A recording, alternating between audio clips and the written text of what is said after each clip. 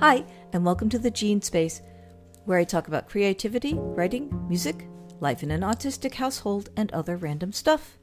I'm so glad you're listening today. So, at this point, we've arrived at the last couple of weeks of August, a time when a lot of people are caught in this weird place where the final days of ice cream, summer hours, vacations, and kids playing outside and a beach collide with the start of the academic year and fall hours and indoor concerts and just people getting back to work. It's the time of year that demands a kind of revving up, but I'm too drowsy with the heat and sun to summon that energy. And even though I don't have to worry about classes and tests and getting to school on time, my dreams still turn towards the anxious, and evidently I may have a lot of company there. Enjoy the show.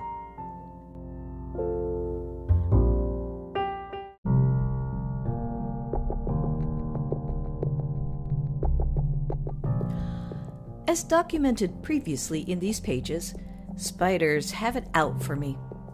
A spider bite led to my first overnight stay in a hospital. And spiders have more than once dive-bombed my morning coffee. They walk on my notebooks when I want to record deep thoughts. They hang in midair at head height as I'm read-walking, spoiling for a fight. And they chill out in my bathtub. Why is it that on the rare occasion that I don't check the tub for bugs before I run the tap, there's always a spider? An inexcusable lapse, but some mornings are more dream-fogged than others. I had knelt beside the tub, doused my head under the faucet, and started scrunching shampoo through my locks before I noticed the spider being dragged hither and thither by the currents, every leg paddling furiously, but to no effect. My reflexes were so dulled that I didn't even do my world-famous spider scream. Not that it would have helped. My heroes, Sunny and Dave, who take care of spiders for me, usually, were out of the house. Maybe the spider was dream-fuddled itself. It's been in the news lately that some kinds of spiders have rapid eye movements, REM or REM, at night. In humans, REM sleep is the part of the sleep cycle where the brain is the busiest, helping people learn stuff and generating the most intense dreams. The arachnids studied were baby jumping spiders. During the REM periods, they curled their legs into their bodies and twitched.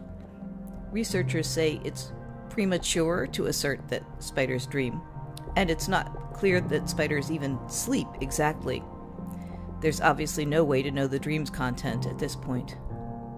I love and dread the idea of a spider dreaming. I have periods, often before the start of the school year or when the winter holiday season gets going, when I have a lot of anxiety dreams and nightmares. This morning's fog arose from a dream about being on the T, which is Boston's subway system. The Boston T tracks are underground in some places and at street level or elevated in others. In my dream, the train was on a street-level track. It was raining, and the street was flooded 6 or 7 inches deep. The train sloshed through the water, no problem, and went through a tunnel. But when we came out, the track was elevated maybe 10 feet above ground level, and the sky had changed to an ominous gray-green, and an ocean was reaching for us. The train was so crowded that I was pressed against the door, a double door with rubber edges. The sea had angry waves, and I knew the train would be washed off the track soon, and we would all die horribly.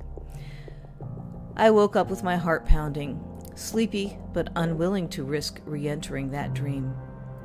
I turned on Channel 4 to catch the morning news instead. My hair was a sweaty mess, and I needed to wash it. It's not a big surprise that the T worked its way into my nightmares. It's been in the news a lot lately, and my anxiety dreams often feature modes of transportation. Boats, trains, buses, cars, and the occasional horse or bicycle. None of them ever quite makes it to my desired destination. The Tremont Street subway system opened in 1897, the first in North America, and the transit authority seems to have been skimping on maintenance ever since. Every few days, there's another story about runaway trains, signal failures, collisions, derailments, brake system problems. Even a man dragged to his death when the subway doors closed on his arm. I recently rode the Red Line into town for the first time in several years, pandemic, and the train was much more bumpy and jangly than I remembered.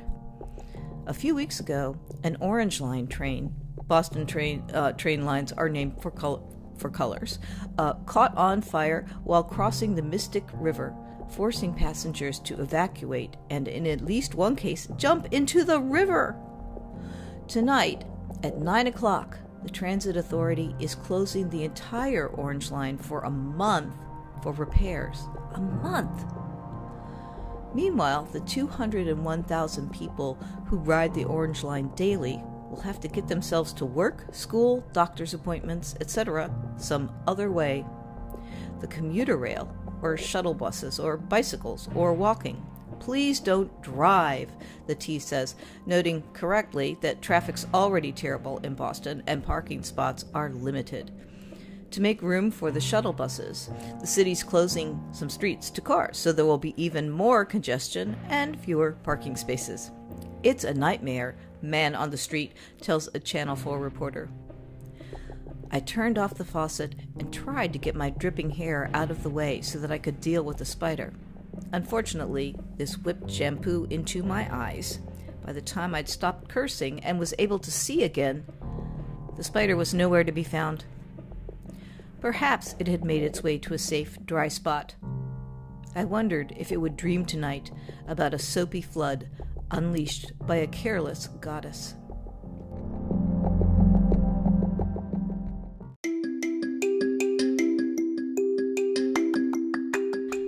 Thanks so much for listening. I kind of hope that's jumping spiders' dream. I imagine them passing one another in the jungle as they look for prey to jump upon, and one says to the other, "Hey Bob, let me tell you about this crazy dream I had." And Bob, who wants to get on with his day of hunting, takes a patient breath and listens because he knows that there's no way of getting out of that conversation.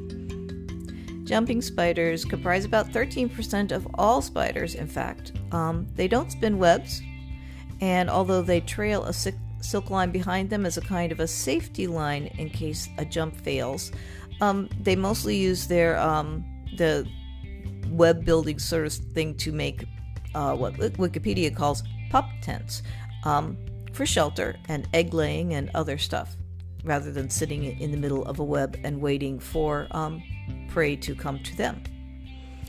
And scientists have noted a lot of complex behavior in these spiders, especially in the way that they hunt, that doesn't seem to fit with their teeny little brains. And a speculation is that maybe the REM sleep has something to do with helping the spiders process the stuff they need to be able to survive. What do you think about the possibility of spider dreams? Amazing? Or terrifying? Or both? I'd love to know. You can check out this podcast as a blog on my WordPress page. There's a link in the description box. If you'd like to support this show, that would be awesome. There's a donations button on my homepage. Until next time, be well.